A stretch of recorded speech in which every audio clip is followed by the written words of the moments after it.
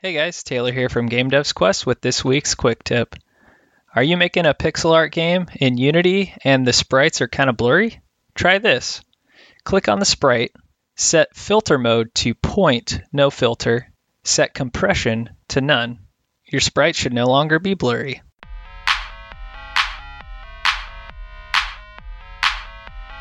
Game Devs Quest.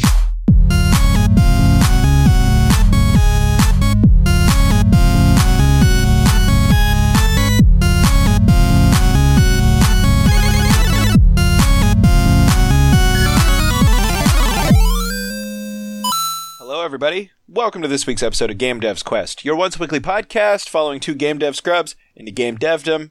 If we can do it, you can too. I'm Rhett. I'm Taylor. What's up, everybody?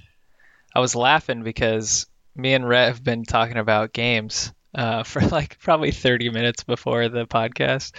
And right as we clicked record, I saw a free-to-play RPG called Jesus Christ RPG Trilogy. And I have no idea what it's about, but it sounds intriguing. Well, it was like, never mind. I don't know. I remember seeing like a Mario clone or something. What was it? Was it a Mario clone? Or maybe it was a Double Dragon clone or something, but it was called like, maybe it wasn't even a clone, but a Nintendo game called Pussy City Pimps. Oh, you remember that? Yeah, you said that all the time. It's so funny. Like, I just think that's the funniest fucking thing. Well, I'm looking at this Jesus Christ RPG trilogy. It got very positive reviews, and one of the screenshots shows this like first-person view of these fly things, and it has a name tag next to it called Lord of the Flies, Beelzebub. And then there's like this overworld view where you're like walking around the desert with a party and you're clearly Jesus. So very positive reviews. Yeah. There is 1,136 reviews. Here's a negative ones. Here's a negative review. I lost all my money in Bitcoin. Okay, thank you. Here's one from Liliana. 0.3 hours on record. The Witcher is shit. This is the best RPG game. Dude, most helpful reviews. Top one, Jesus. Good representation of my life. Really like it.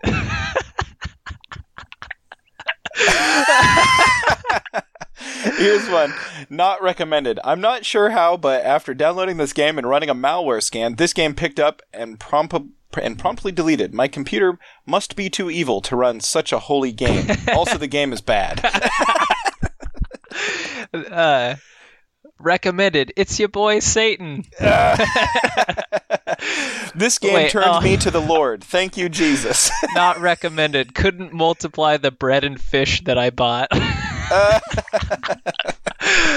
Oh, God. Amazing. It looks kind of like a JRPG, too, which is interesting. Absolutely, yeah. Jesus Christ, Mary Magdalene, Simon Peter, they're classes, yeah. Messiah, Anointer, Apostle, Traitor. Yeah, one of the Judas screenshots shows Iscariot. Jesus Christ, level 10, Messiah. Jesus Iscariot. Or Jesus Iscariot. Judas. This is the second time I said it wrong. Judas Iscariot, traitor. Wow. All right, dude. Yeah. So as you can see, we've kind of run the gamut of options of games we can play. We've been talking about getting Neverwinter, which just came out, or the new Neverwinter Nights, what is it, Redux or whatever? Enhanced Edition. Yeah. But I'm too much of a cheapskate to pay $19.99, so so we've been brainstorming for the last 30 minutes. Dude, I'm just going to buy it for you. Nah, don't do that. Why? Because I don't want you to spend your money on me. It's $20, bro. I know, bro. I don't know. I'll get it, maybe. Yeah, it's like, damn, though. All the recommendations are negative on top there. Ooh. It just came out, so you never know. Maybe it sucks. Reviews is mostly positive, however, the top ones are negative. This guy has 27 hours on it. For Neverwinter Nights Enhanced. First, let me say this version of the game is really only for multiplayer, as the team has said multiple times they believe the core of the game is multiplayer. As someone who never stopped playing Neverwinter Nights, I can say I'm very disappointed in this product. The game always ran fine for me, even before this enhanced edition. What gets me is that this is supposedly an enhanced edition of the game. However, all the enhancements are so small and would have been so easy to implement. Post-graphical effects are very easy to implement, and it seems that this is the only real feature they added. And out of these effects, the depth of field is broken, blurring everything that's not directly around your character. The enhanced UI is incredibly lazy. It's broken. Sure, they say they will be improving the UI in the future, but as it's being sold now, and this is a feature listed on the storefront, it's terrible. You can absolutely increase the size of the UI by ×2. However, this makes parts of the UI display outside the screen and is incredibly unprofessional and unpolished. It makes sense how little of the game they have enhanced when you see that new portraits are considered way too big of a feature to be included as an enhancement in the enhanced edition of the game, and must be instead sold as a day one DLC. I love Bean Dog's last enhanced editions, but this one really has left a sour taste. Well, yeah, lots of people pretty much saying like, yeah, it's great, like, you know, multiplayer, blah, blah, blah, blah, blah, but it's not really enhanced. Yeah, I don't the really, next review. All I want to do is just play Neverwinter Nights multiplayer, so... Yeah, I'm wondering if the Diamond Edition can be played online. Because if so, we should just get the Diamond Edition on Good Old Games for $10. Oh, yeah, that's a good idea. We'll check it out. We'll do some research here. Sounds good. So I've definitely... I own the Diamond Edition on Good Old Games because I've played it a lot in LAN settings, but... Yeah. I think that was the only time I maybe ever played it was when we LAN'd it. Yeah, it's definitely a fun LAN game. Me and Lee, for a while, when he lived by me, I would go to his house with my laptop and we'd play Neverwinter Nights every Saturday morning. Nice. Yeah, that's the best, man. Like, just having a ritual like me and Danny going through Divinity Original Sin 2. I like hardly ever play games, but we put 31 hours into it over the last couple months, you know? Yeah, it's great, man. Yeah, and that's probably part of why I'm so taken with Dungeons & Dragons right now. And I know everybody's like, 5e is shit, and that's fine. You're entitled to your opinion. You know who you are. No. But I've been playing so much 5e lately, and the fact that I have a routine time to play it and a schedule that's... predictable and all this sort of stuff, I think that really has helped me get into the flow with it. And in fact, this past week, we're getting ready to take a break from our main campaign, which can be listened to weekly on chaoticamateurs.com. We're getting ready to take a break from our main campaign and kind of shift the DM to somebody else and do a limited story arc from a different perspective. And so... the DM who's taken over, he's really specified that he wants one intelligence-based character, one dexterity-based character, one melee-based, strength-based character. So, you know, like basically it would be like a fighter, then a ranger, and like a wizard probably is kind of what we're looking at. Although there's a lot of flexibility in there, but I didn't want to play a wizard because... well, I get stuck in this mode of optimizing, right? And I don't know how much you're familiar with D&D, Taylor, but, you know, gnomes get an intelligence bonus and thus make really, really great wizards. And wizards are the only intelligence-based class. Other spellcasters are, like, charisma-based and stuff like that. So, or I think druids are wisdom-based. Could be wrong. But anyway, so I started looking and it's like, man... these gnomes, rock gnomes, have this really cool tinker ability, but it's not explored in the handbook at all. It's this idea that they can make these little clockwork contraptions, you know, like little wind-up toys or like a music box, things like that, right? And I thought, man, what a missed opportunity that this isn't explored more. And so I started looking, and yes, there's actually a lot of people who agree and have tried to make their own homebrew content to... bring essentially a tinker class into existence. A tinker or like a mechanist class, as some people have taken to calling it. And so I read up on a bunch of people's homebrew content, tried to find something that could just work right off the page, but they a lot of them just don't quite, I think, fulfill it. So I set out on my own to make my own Tinker class. And I gotta say, Taylor, it's really freaking hard to do because you don't want anything to just be overpowered, right? You want it very balanced. You don't want it underpowered. And of course, my DM is saying, well, look, it's just a short story arc and it's not really, we can adjust the roles or however we need to make it more balanced on the fly if we got to. So, it doesn't have to be perfect, but I've just been trying to find that right balance. Mm-hmm.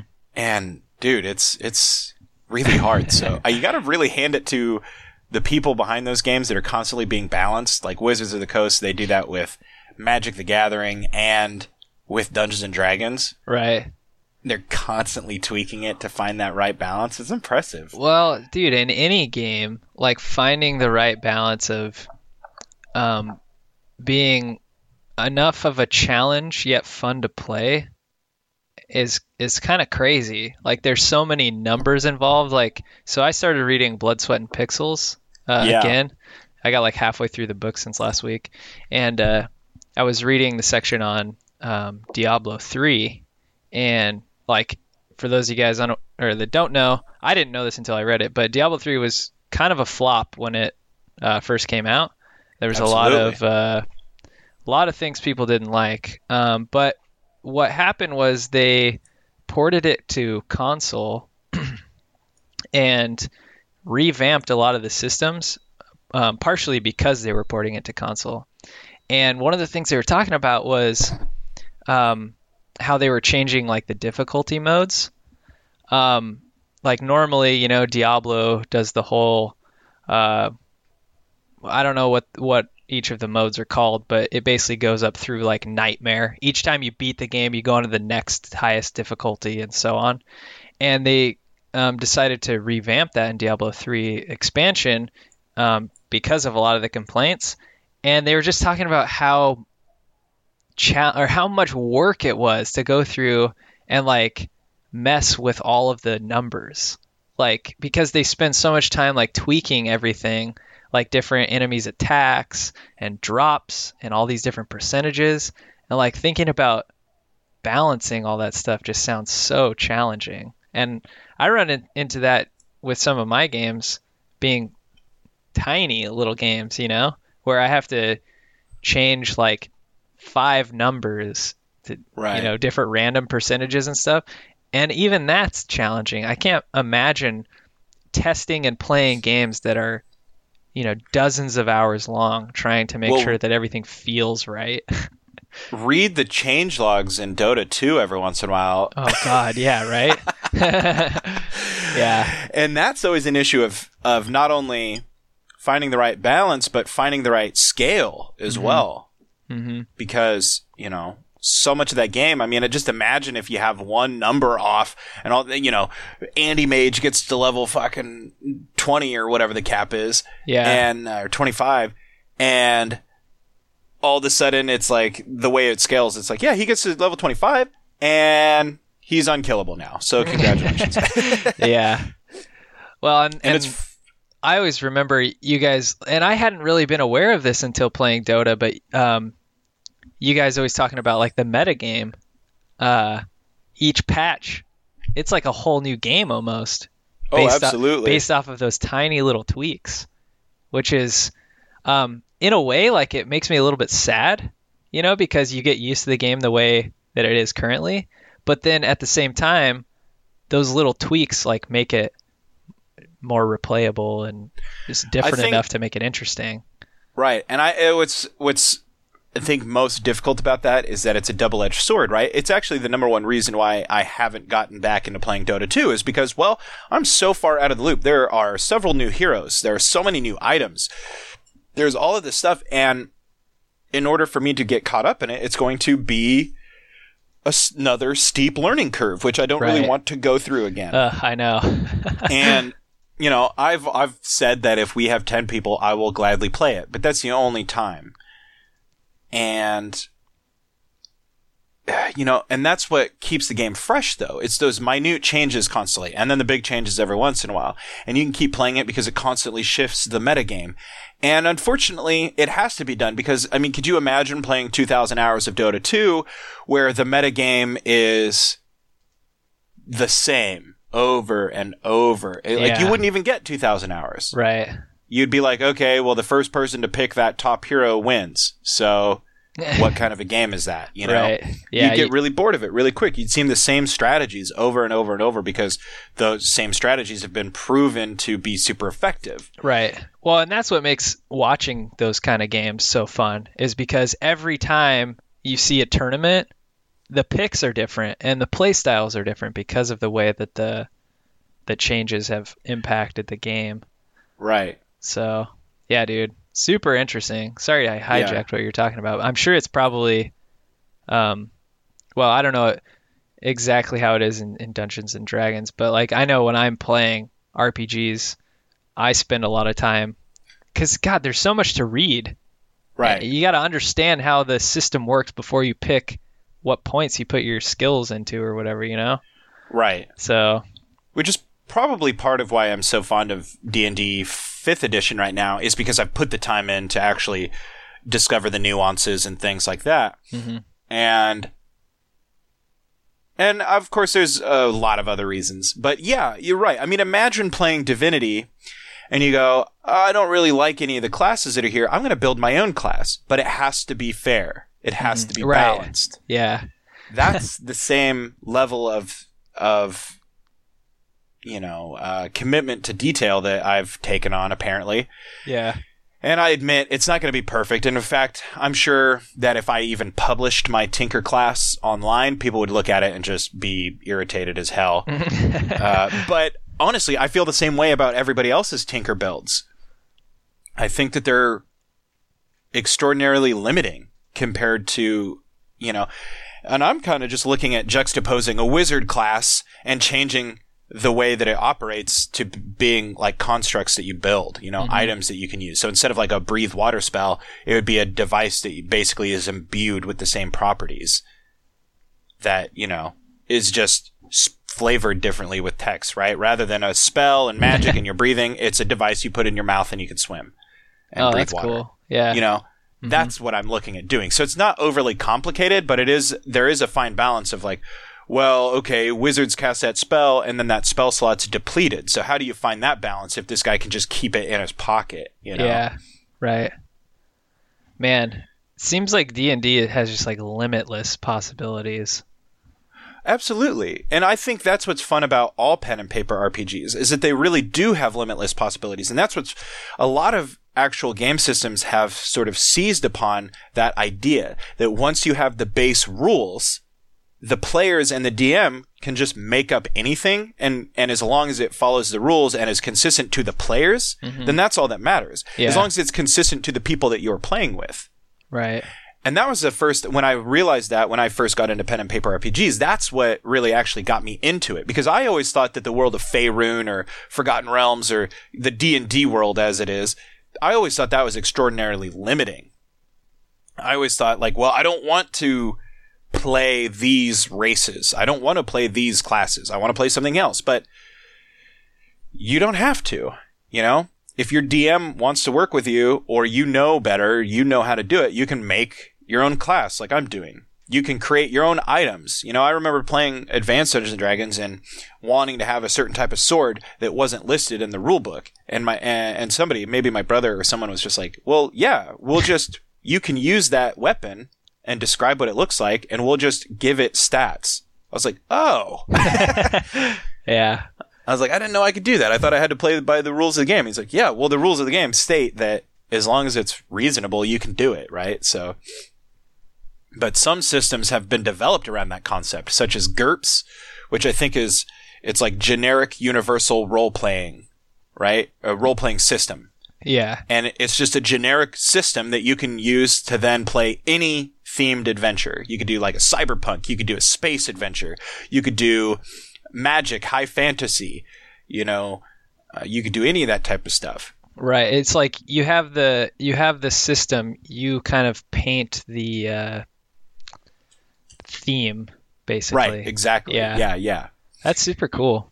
Yeah. And I mean, so many games today, video games use D&D. Like that's like the inspiration. You know, it's basically like the Lord of the Rings of fantasy games or whatever. You know. Oh, absolutely. So, I mean, most people can't even name another pen and paper RPG. Right. You know. Yeah.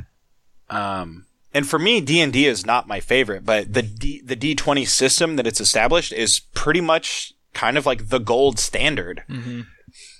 And it's gotten simpler over the years, which is a lot of people have a problem with the 5th edition, but I think that's part of why it's so popular, though, is because now it has a wider appeal. It has a wider range of people that can enjoy playing it without investing 6 months to read the freaking rule book. God, yeah, I know. That's like, I was talking to somebody, I can't remember who it was, about how me and Alia, like, we have a bunch of board games, and I don't know if I told you that I bought, oh shoot, I'm going to blank on what it's called now. We bought a game recently. It's like a kind of a deck building game that it just has like the thickest rule book. And we've tried playing it one day, and we watched like a video on how to play it. Oh, it's Arkham Horror is the game. Oh, right. Okay. God, and I've been wanting to play it for so long, but like that day that we sat down and we started reading the rule book and we watched like a video, we probably spent almost 2 hours trying to learn it, and we weren't even like a third of the way through the rule book. I was like, see, I don't know. And I feel bad because I love tabletop games, mm-hmm. but I almost can't stand playing them anymore because everybody's got a collection of like a dozen or more games, and it's like, well, what game do you want to play? And it's like, okay, well, no matter what we pick, we're going to spend 90 minutes going over the rules. Right. And you know me, dude. I mean, yeah. These last like 10 years of my life, I cannot stand to sit there and go page by page, line by line over a rule book. I know. You know, yeah. That's kind of even video games, man. When you get into a video game and it's a tutorial right off the bat, yeah. I can't care less. I know. Just Same here, let man. me play the fucking game. Yeah. Let me press buttons and figure it out. Yeah. And then if 6 months down the road, I find out, oh shit, here's this basic trick that I should have known from the start. Wow, this game got a lot more fun now. You know, right? That's kind of the beauty of a lot of games. I think old school games in particular is that you figure out the tips and tricks on your own, and it's a lot more rewarding. Right.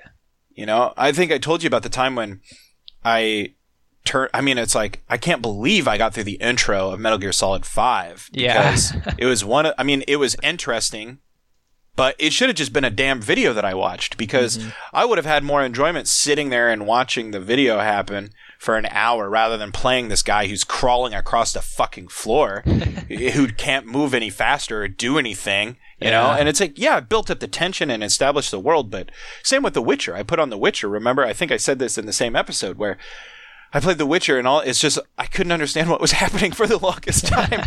And I was playing the tutorial and I was like, okay, well, I know. maybe I'll come back to this. I had the same problem with The Witcher. I have The Witcher 1 and The Witcher 2, and like the tutorial for The Witcher 1 was just like, I didn't really get the fighting mechanics, and it just it just wasn't fun. So I was like, eh. Yeah, I couldn't care about Witcher 1 or 2. Yeah. But with 3 was so critically acclaimed. I know, yeah. Makes me really want to play it, but it's going to be a while. Right. Well, I got it on a good sale. I still haven't even beaten Skyrim, so like. Well, but that's the beauty of those games, I think, is like the Elder Scrolls and even Fallout, is that the fun of the game isn't in beating them. Yeah, no, it's true. I've never actually beat an Elder Scrolls game. I beat Oblivion main quest. You beat Oblivion main quest and then came to school and you were like, wow, I'm completely disappointed in that main quest. And I said, I'll never make that mistake. Dude, I still put in a ton of hours into Oblivion, though. That was a good game. Me too. I mean, I have over 1,000 hours in Morrowind, and I've never beaten Morrowind. I could tell you exactly how it ends, but I've never beaten it personally. Yeah, I also, I've been talking for a long time about playing Pillars of Eternity, and I have played it a decent amount, but I just sometimes to play single player games, it takes a lot for me to do it, and especially those games that are 60 hours long or whatever. it's just hard to justify the time. I was talking, I think, last week about Anodyne, which is the game I've been playing. And I don't have that many hours into it, maybe like 3 or 4. And it's just nice, like, to go through and have like a game that I could just pick up and put back down like anytime I really want. And know that the end is in sight like the whole time I'm playing. Like, and I don't know, it's not that I don't enjoy these grand games. Like, obviously Divinity has been my favorite series recently, and those are massive games. But it's just, especially with RPGs, I like playing them with people more. Yeah. It is cool to have like this epic single player experience, but like I already don't spend enough time with my friends. So if I'm going to take that time that I could be spending with like my wife or my friends and put it towards this massive single player RPG, I just feel like it's kind of a waste a little bit. So it depends. See, for me, I have found that the single player experience has actually brought me back into games. Yeah. I know you've said that. Jaded. I was pretty jaded after playing Dota for so long. And yeah. And there is something to be said, I think, about a cooperative experience. Mm-hmm. Absolutely. But then your expectations of how the night go and the actual results of that are tied with someone else's attitude and somebody else's. And I'll be the first to say, it's not like I'm completely above having a freaking meltdown, you know, over a game. Yeah. It's happened to me before. It's happened to everybody. Mm-hmm. But it's a lot nicer when you can get pissed off at the game and not ruin somebody else's night, and also where you can play the game and not have your night ruined by somebody else. Right. You know, it's like the older I've gotten, the more, you know, it's like, remember when we used to have the weekly Dota nights or even Counter-Strike? Uh-huh. And you're looking forward to it all week, and you put so much hope and expectation into that when it doesn't go the way that you envisioned, it's really, really disheartening. Yeah. Well, I think for me, the difference is with those games, it's competitive.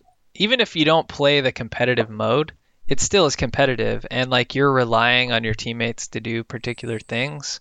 But for like co-op, if you play co-op RPGs, there's much less like at stake, you know? Yeah. With like Divinity, I mean, me and Danny run into frustrations with the game, or you know, certain battles are really hard to win. But especially with that game, it being turn-based, we can at least like discuss the possibilities and plan things out together. And so there is that strategizing that you get with like Dota and things like that, but it's at a much slower pace with smaller stakes. Yeah. You know, and you could save whenever you want. So if you mess up and wish you didn't do something a certain way, worst thing that happens is you die and you reload. Yeah. So I find that really enjoyable, but I get what you're saying too. Like, not having the experience turn into just a negative thing because a certain person was in a bad mood, or, you know, I had the Torchlight series ruined for me when Torchlight 2 came out, and I bought it full price, and I was so excited because Torchlight 1 was kind of fun. Mm-hmm. And my first time playing Torchlight 2 was multiplayer with a couple friends. And you might have been there, but I think it was maybe not you. It might have been Jason and my old roommate. And, well, my old roommate had already poured like 40 or 50 fucking hours into the game.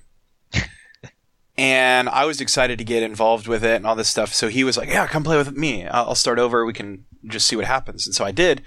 And it's like we just had separate flows for how we play those types of games. And it ended up leading to a full-blown argument. And my experience was actually plagued with technical issues and all of this stuff. Like, I kept getting locked in certain zones. Oh. And not being able to leave. So I'd have to reload the game and get back in it. And it's like he didn't believe me, so he was getting like really he was getting really short with me about, well, just find the door and go through it. It's like, okay, it's not fucking working, dude. Like, what do you want me to say? And anytime I wanted to go off and explore the whole map in a certain way, he was getting really short with me. It's like, we need to explore the whole map. Like, what do you want me? This is how I play these games. So if you don't like it, just keep going. Oh, we can't. You're holding us back, you motherfucker. It's like, okay, I'm never playing this again. I mean, it led to a huge argument, and it wasn't worth it to me, you know? And granted, that's not every experience, right? And I think it's a lot different when you're playing turn-based things. And you're also playing with people who you agree with just in terms of their sensibilities and the way that their mind works. It's a lot easier, right? Yeah. But yeah, I don't know. Yeah, dude. I feel you there. It can definitely be. The nice thing about games now, though, like those ones that are kind of have a short storyline quest, like Oblivion, a prime example. Skyrim, kind of a prime example. Fallout 3, I accidentally beat once by stumbling to the end of the game and not realizing. I skipped the entire main quest. But but there's those types of games that's like great because people who are interested, they can have that experience and they can close out the game and be done with it. But it is fun when those types of games, because they are so massive in general. Like I remember that was the reason I didn't play Fallout 3 for so long, was because people complained how short the main quest was. Mm-hmm. To me, I'm not a main quest doer, and I've never really have been. I'm always way more enjoying the side quests and the exploring the world and seeing what that means. And so it's fun when a game has that path to the end. And I've discovered this a little bit more in recent years, because then you can end it and you can put it behind you. But then if you want and you have time or you have the desire, you can go off on the side and explore things. That's why I've had so much fun with Metal Gear Solid 5 lately, is because I could just blast through the game if I wanted to, right? People have said it doesn't take that long. But it's fun because I can do as much of the game as I want, but I can also go back and replay main quest missions and retry to do them to get a higher score. And I can try to find items that I missed, or I can try to explore a different way to do it. And it offers a lot of replayability in that sense, while also allowing a person to complete it and get that closure. Huh. Yeah, I haven't actually... I mean, I think I played Metal Gear Solid on PlayStation, whatever was on there. Yeah, number 1. It's a way different game. Yeah, I can imagine. Well, so you can actually you like choose a mission and you can just redo it. So in Metal Gear Solid 5, the game takes place in kind of like a big overworld map. There's 2 separate overworld maps, one in Africa, one in Afghanistan. Uh-huh. And they're free roam. And you have a base that exists in like a completely different zone. It's like out in the ocean, and you take a helicopter between your ocean base and the playable map. And your helicopter is like also kind of your mission base, and you can accept missions from anywhere and then take the helicopter to the mission zone. And so, yeah, you can accept, there's tons of side missions. It'll be like, yeah, go kill these 5 soldiers, or go rescue these 5 soldiers, go rescue these prisoners, go stop these tanks from getting here, go clean up these mines, go find this interpreter, that type of stuff. Mm-hmm. And you can select those from the menu, because basically, I guess the idea of the game is that you are a mercenary group that accepts contracts from people. Oh, okay. And and the main mission plays out that same way, where you have a goal to stop or impede this other mercenary organization. And a lot of the main missions stem around taking contracts that will do that, or will get you closer to information you need to stop that rival mercenary group. I don't know if this is the right comparison, but it kind of reminds me of Shadow of Mordor. Which, by the way, is super fun. You know how... Have you played it? Yeah. You know how there's like the hierarchy of orcs that you can go through, and like you try and go assassinate a leader? Absolutely. And there's like all these different leaders, and when you do that, they like shift hierarchies. Yeah.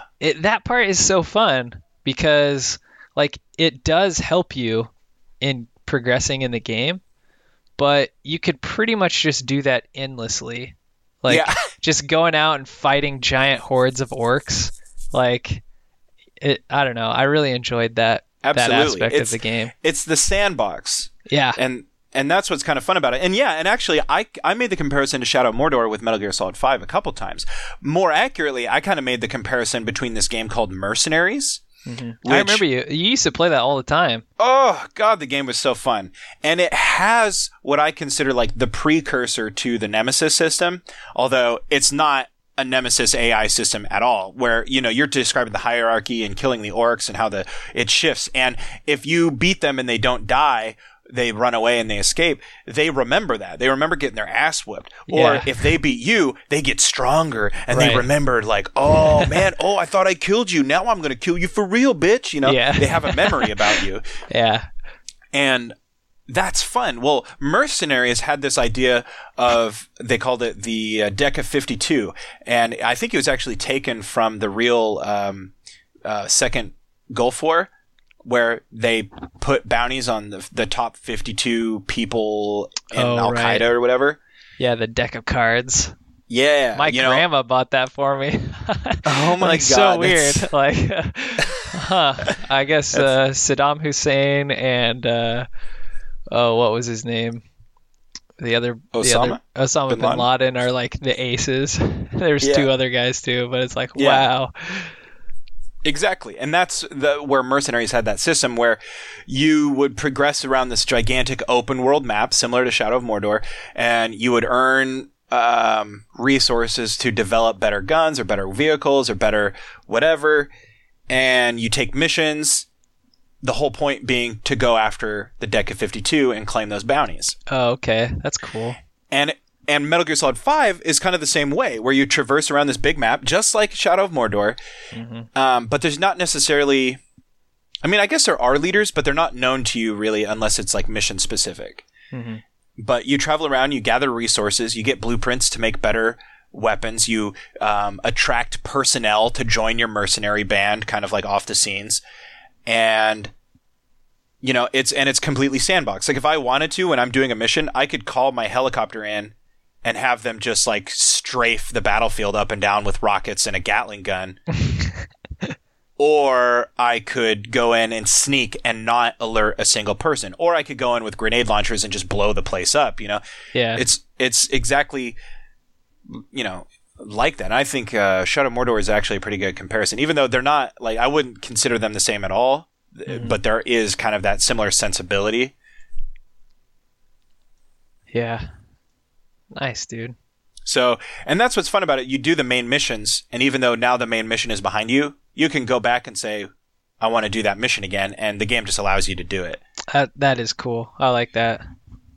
And the level design in that game is actually really extraordinary. It's actually really reminded me how much I really enjoy Japanese games. You know, because...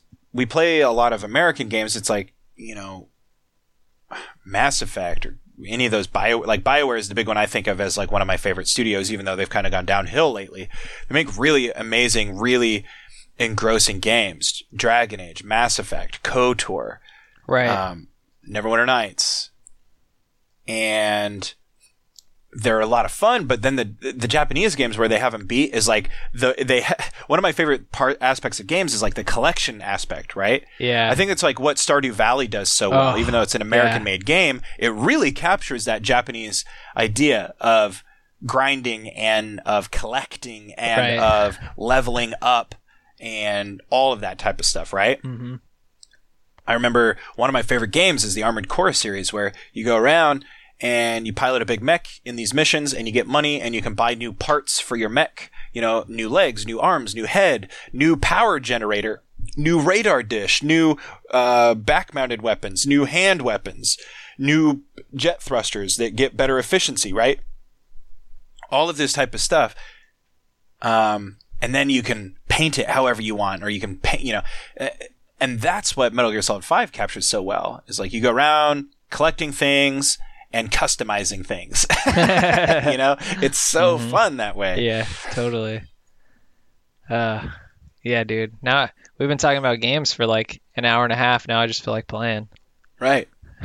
We should. And that's what else they do so well, I think, is like this idea of like mini games that add to the overall playing experience, but can just be completely enjoyed on their own. Like, dude, Final Fantasy VII put so many hours into that. One of the most fun aspects of it is completely unrelated to the game at all, and it's raising chocobos. Oh, yeah. chocobos. Yeah, chocobos. Raising the birds and breeding them to get the golden chocobo, so that then you can go get the most powerful spell in the game. You know, and it's only reachable with the golden chocobo. Mm-hmm. You know, and then I remember. Do you remember for GameCube Sonic Adventure 2 Battle? Not specifically. Okay. Well, anyway, Sonic Adventure 2, it was a really great game in my mind because it just had, like, as a kid, I think I played it at the perfect age where it had all these variants and missions and there was a storyline, and some of the characters played these types of missions where you go around a 3-dimensional map and you try to find certain items. The other ones are like a race and you're just going as fast as you can through a course, basically. And the game storyline in my mind was pretty epic, even though I bet if I replayed it, it'd be boring. But as you play in each mission, there are these collectible little animals that you find. And there's these collectible power-ups that you find. And I never understood what they were for, but it turns out you can breed these little animals in this like secondary part of the game. And there's 2 maps. There's like this, or actually there's 3. There's like the regular map, then there's like the heavenly map, and then there's like the hellish map. And there's these little rooms where you store these animals and you breed them. and you breed them and they get different characteristics, and then you fight them in an arena. Oh jeez. In Sonic? Yes, this is Sonic Adventure 2. Wow. That's not what I would expect. You can then have them fight, or you can have them race. And the power-ups, they'll like, you can give it to them and they'll eat it, and then maybe their different parts of their body mutate. And maybe you have one animal that's like a rabbit, and you have another animal that's like a lizard or something, and they breed together and they produce one, or maybe they just combine or whatever. I don't remember exactly how it goes, but you can breed them together and then it combines them so that it has like the feet of the rabbit and runs really fast, but it's got like the arms of a lizard or the face of a lizard or whatever. Yeah. You know, and so each type of thing gives it different advantages. So it might be really good at fighting, or it might be really good at racing, you know? Yeah. Oh, God. Dude, that's funny. Yeah, it kind of sounds like Spore almost. Yeah, a little bit.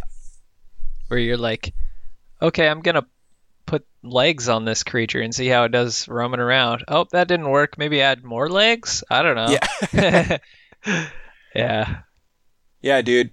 And then, yeah. It's just so fun. Totally. So that's why I've been playing Metal Gear Solid 5. Nice, man. Wow. So 40 minutes based off of our conversation about RPGs. About Jesus Christ RPG. Oh my God. I can't believe I forgot about that. Yeah, it's free to play. We're going to have to play it, dude. No. Well, this week I had a good time working on the Logger game I've been working on. I've been trying to brainstorm ideas for the name, but I've finally basically got some cool mechanics in there where now you can chop down all the trees and collect the lumber for it. You can plant trees.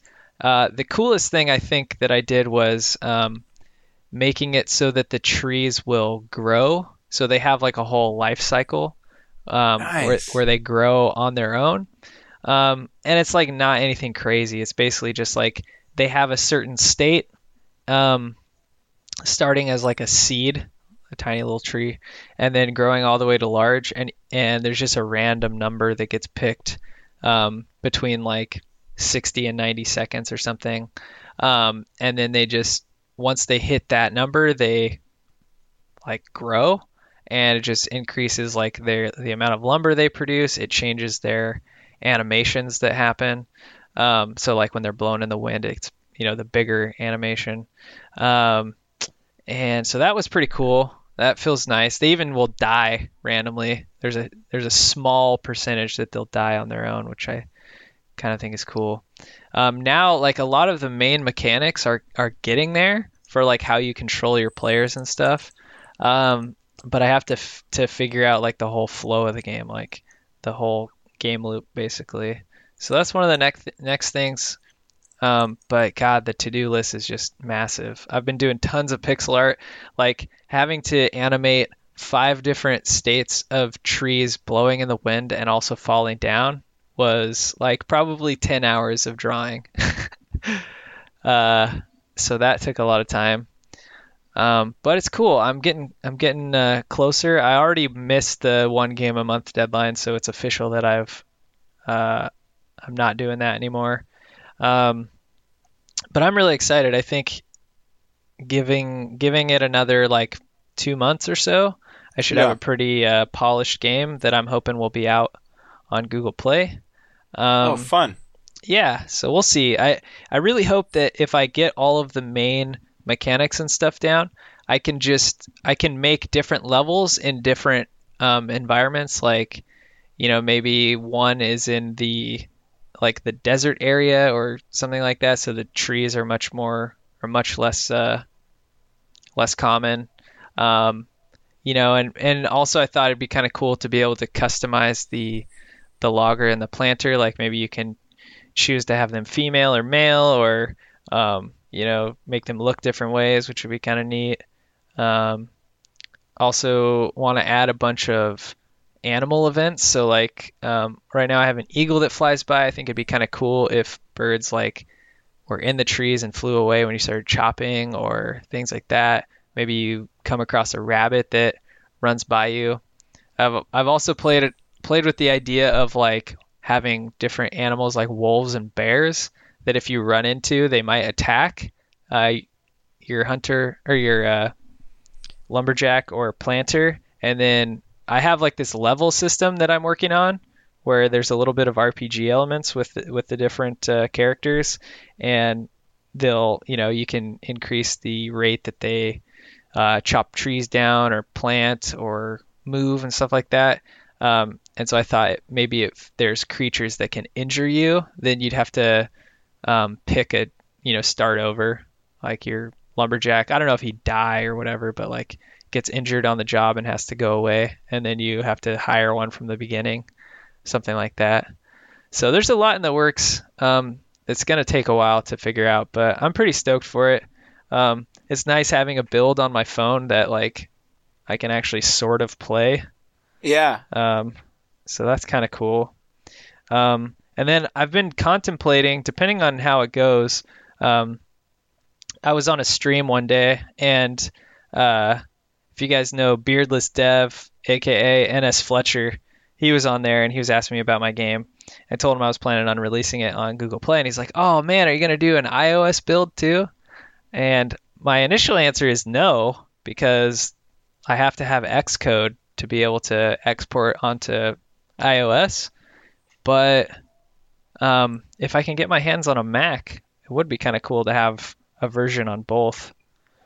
So we'll see what happens there. But yeah, it's been a lot of fun.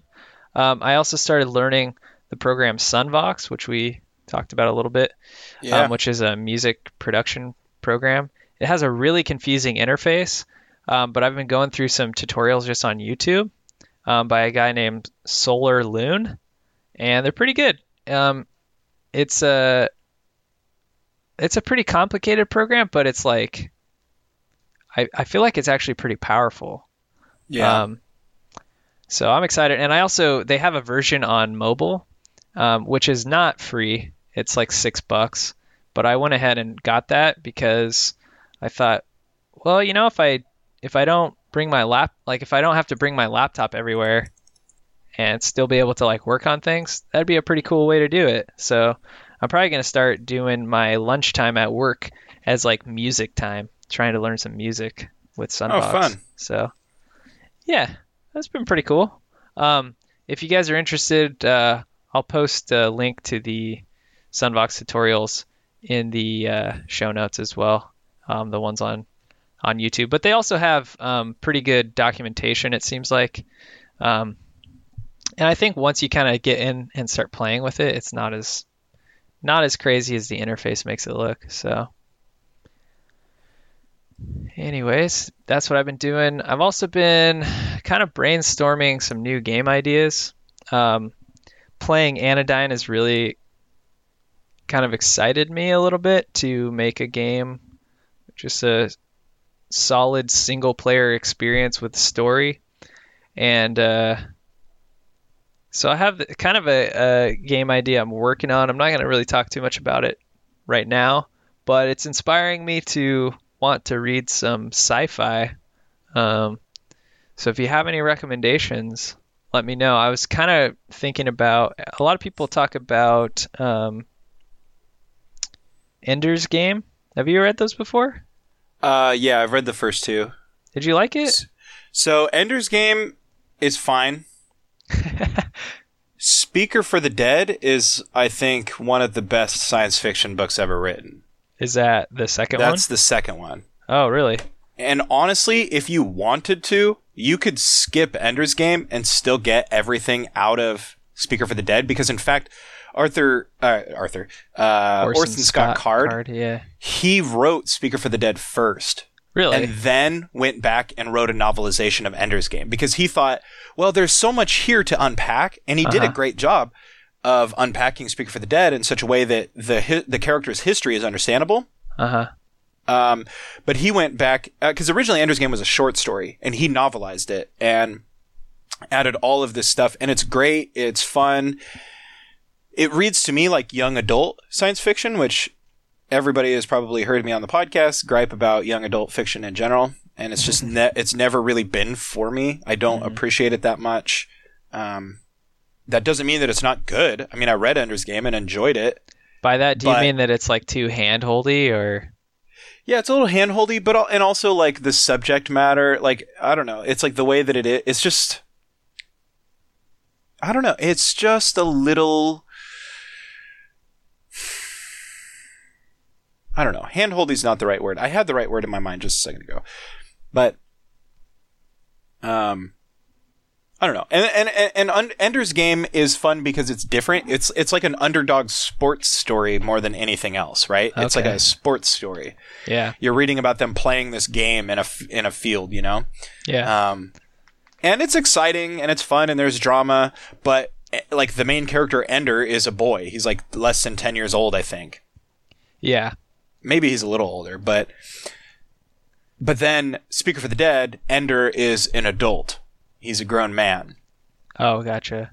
And I think it's fun because it really explores the fallout of Ender's Game very well. So, knock yourself out if you want to read it. But I do believe, and maybe the internet will verify it, if you did some research, that you could read Speaker for the Dead without reading Ender's Game if you wanted to.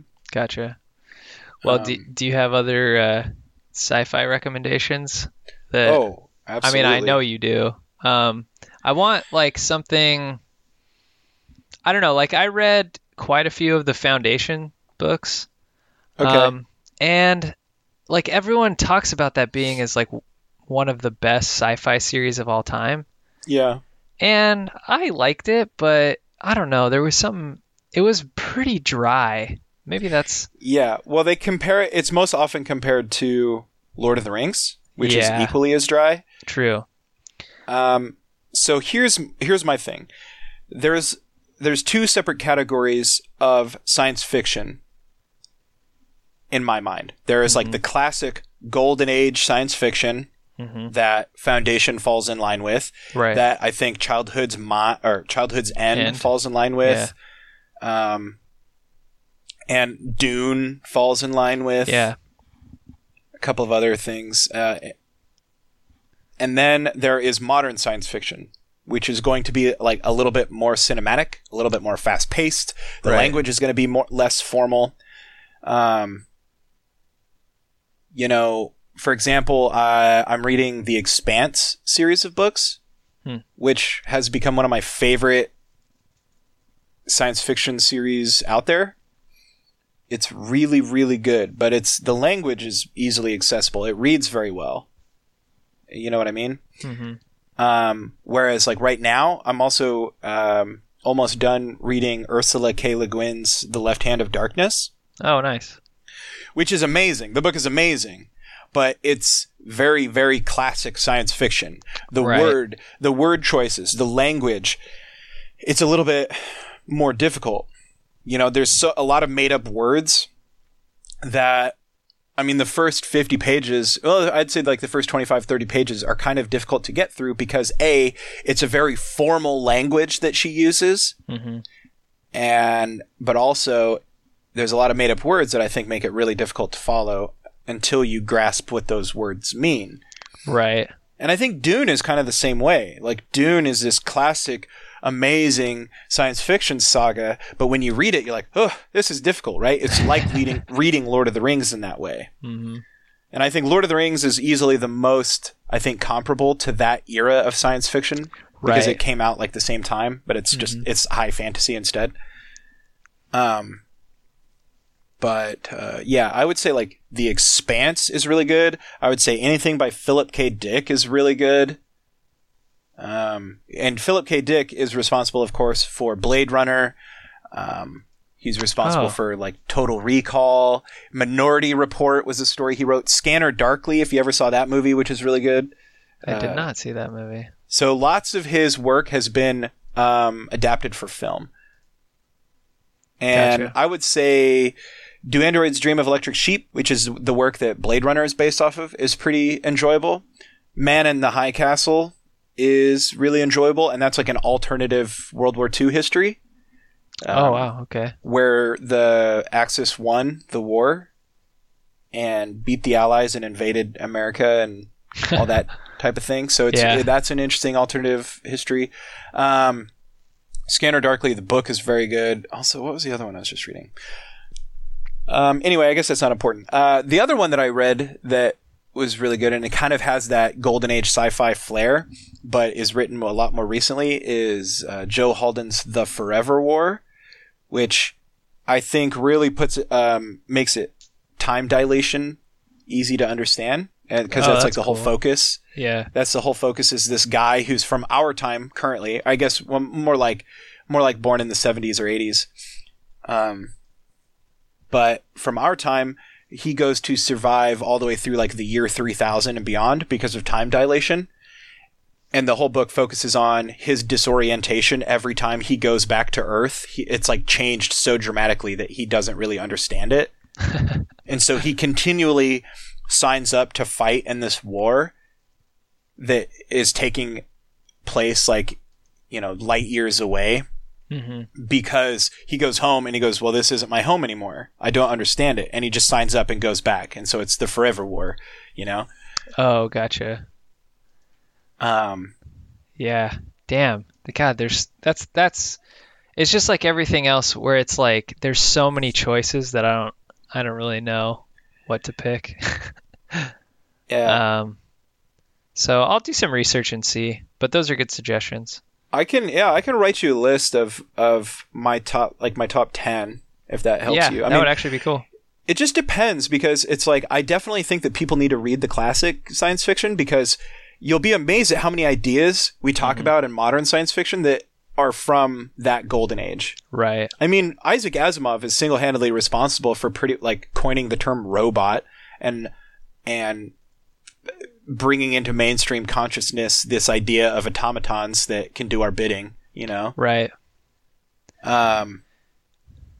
Yeah, I have some others on my shelf that I could go through.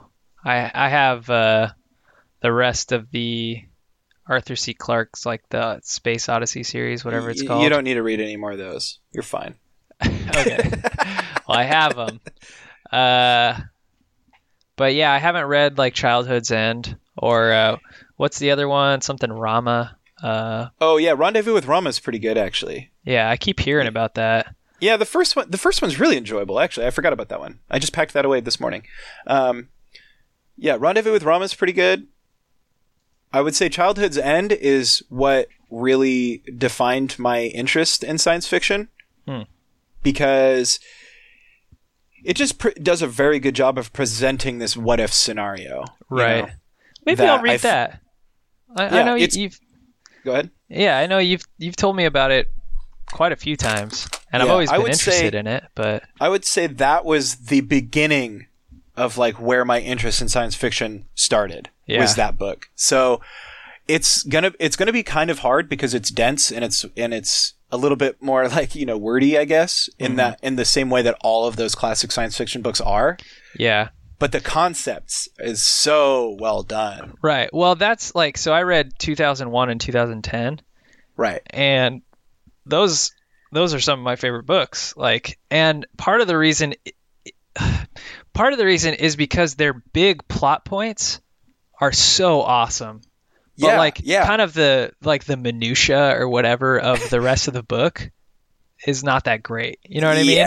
You're kind of like reading about these really boring times of these guys in space or whatever, and like nothing's really happening. But then all of a sudden, like, oh my God, like something crazy happens that you never would have expected to happen. And you're just like, wow. Yeah. That was mind blowing. That was like genius, you know? So I get that. And so then you might enjoy Childhood's End a lot. I know most people I've recommended it to, they struggle with it at first, and then once they get going, they really enjoy it. Well, I haven't been disappointed in your recommendations with, I think, let's see, Name of the Wind. Absolutely. Battlefield Earth. Absolutely. Han Solo trilogy. Absolutely. There's probably many others, but a lot of the reading that I've done has come from you, because I remember you just lugging around Wheel of Time books and stuff when you were like 14, and so you were just always reading. So I thought you were a pretty good opinion in that regard. So, well, I try, and the problem is, I will admit though, there's just so many books that I'm sure that I might enjoy if I could slog through it, but it's like I have a rule that I give it 100 pages, and if I can't after 100 pages, then I don't have time for it, you know? Yeah, so, I could see that. That makes sense. So there's probably many that I have started and just stopped that I'm sure would end up being great, but I just can't. Right. Yeah, I know. I kind of have this thing too where I don't actually have that many books anymore. I purged quite a few of them over the years. Yeah. But I still haven't read all of them, and it kind of makes me feel bad. Like I want to read all of them. Yeah. Either that or I need to get rid of them. I threw away like 500 books when I moved to my smaller house. Yeah. And there was many that I didn't get a chance to read, but I was like, well, I've had this book for 10 years. I've had this book for 7 years. I'm not going to read it if I haven't yet. And if I want to, I'll go to the library and find it or whatever. Yeah. And I'm doing the same thing now that I'm moving again. I found so many books that I have been sitting on my to-read shelf. And I was like, well, these are never getting read. And I just threw them away. And it's funny that you brought up the Ender's Game books, the Ender's series, because I literally just gave away my Speaker for the Dead. Oh, really? Yeah. That's funny. And we're talking about plot points and ideas, and I guess that's kind of the difference in, like, Ender's Game is a sports story, you know? It's kind of like the same as watching, like, Remember the Titans or something, in my opinion, or like Friday Night Lights or whatever. But Speaker for the Dead, it's the storyline, the concept is something that you would find in an episode of Star Trek: The Next Generation, right?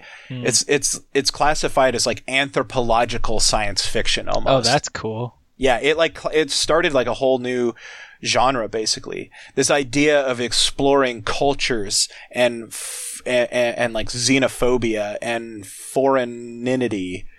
Huh. It's so good, you know? Yeah. And it's like Speaker for the Dead is kind of similar in my mind to the book or to the movie Arrival. Oh, wow. Where it's this idea of right, and don't get me wrong, like it's not like a time travel story or whatever. Yeah, sure. It's a story about exploring a completely and utterly foreign culture. Yeah. Which is cool. And I would say that's the first thing that really drew me, that really I think I took away from Childhood's End even, was there's a scene where where a human being goes to a completely alien planet. He's the first human being to go to a completely alien planet, and he's so lonely. And he doesn't want for anything. You know, they take care of him, people give him company, but he doesn't even understand the architecture. He doesn't understand the customs. Mm-hmm. To us, we have rules that are really easy to explore. People generally walk on the right side of the hall. People drive on the right side of the road.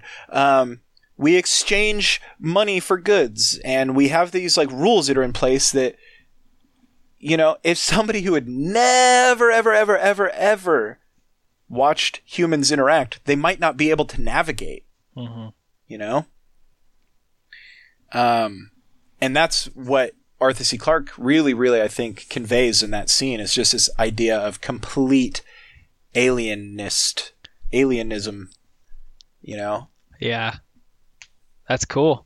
I mean, like the reason I want to read more sci-fi now, like we've all talked about how I like reading nonfiction. But the whole reason is that I want to try to get better at developing story. Oh, absolutely. And it's all been inspired by Anodyne. Wanting to make a story-driven game. And so I want to get some inspiration. And what better way to do it than to peer into the minds of others who are greater than yourself at that thing. Absolutely, man. Absolutely. So, well, that's it, man. We're at about an hour and 4, and I think we could talk about science fiction books and video games for another hour or two. Yeah. No, it's a fun episode. I had a good time talking about this stuff. We're going to have to talk more off air. Yeah, I'll make you a list. Yeah, dude. That sounds great. And hey, listeners, if any of you guys have recommended sci-fi books or books in general that you want to talk about, hit us up, share it in the Discord, email us, whatever. Because I'd like to hear what you guys like too. So great. Well, we really thank you guys for sticking with us.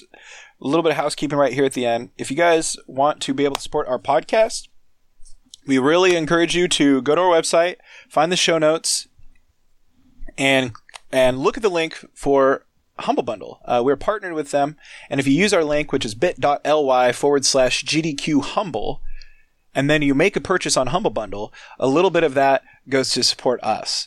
And right now they have actually some really impressive bundles. One of the ones that I was looking at is the Makerspace bundle. And I have a lot of these books already, but I can guarantee you that they're a lot of fun. They have some books on projects that you can do with kids, simple things, little tech projects that involve soldering and things like that. There is a book about Lego robots and stuff like that. There's a illustrated guide to how electricity works, which is kind of fun. They have a illustrated book on making instruments from junk in your house. And then they have some very basic coding books. They've got Python for kids. They got JavaScript for kids. So if anybody's looking for a place to get started with any of that, I'm sure if it's good enough for kids, it's good enough for you. Yeah, I was just gonna say, man, if it's for kids, it's probably good enough for me. And they even have like some fun project books for Arduino and stuff on there. So yeah, I encourage you guys to look at that. It's the Makerspace bundle. I think what's the top one? $20 gets you a shit ton of books, like more than a dozen books. And there's also, I don't know, a big bundle right now. The Humble Bundle Indie Bundle 19. Sorry, guys. A game called Halcyon 6 is on there, which is one that I've been looking at for a really long time. People say that it's kind of a cross between like Civilizations and FTL. And it's normally $20 on Steam, but it is pay what you want on Humble Bundle right now. And if you go and pay what you want for that, you get Halcyon 6, Mini Metro, and a game called Rakuen, which I know nothing about, but Mini Metro is one of my favorites right now as well. But you can get that for like $1, and 10 cents of that could go to us. And it doesn't sound like a lot, but it does help us keep the lights on, help us keep our servers going. Enough about Humble Bundle. Sorry to deep dive into that, but if you guys want to hit us up on Twitter, you can do so. We are at Game Devs Quest. You can like us on Facebook, facebook.com/airpodcast. You can email us, gdq@airpodcast.com. And if you want to join our Discord, we got lots of people in there talking, sharing progress on their projects, talking about games, talking about movies, talking about, heck, we were giving out headset recommendations the other day. It's all on there. You can join that by following the link, bit.ly/GDQ Discord. Thank you. Yeah. And go ahead. I was going to say, by the way, I saw the other day that Google is discontinuing their goo.gl website, which is basically bit.ly, their version of that.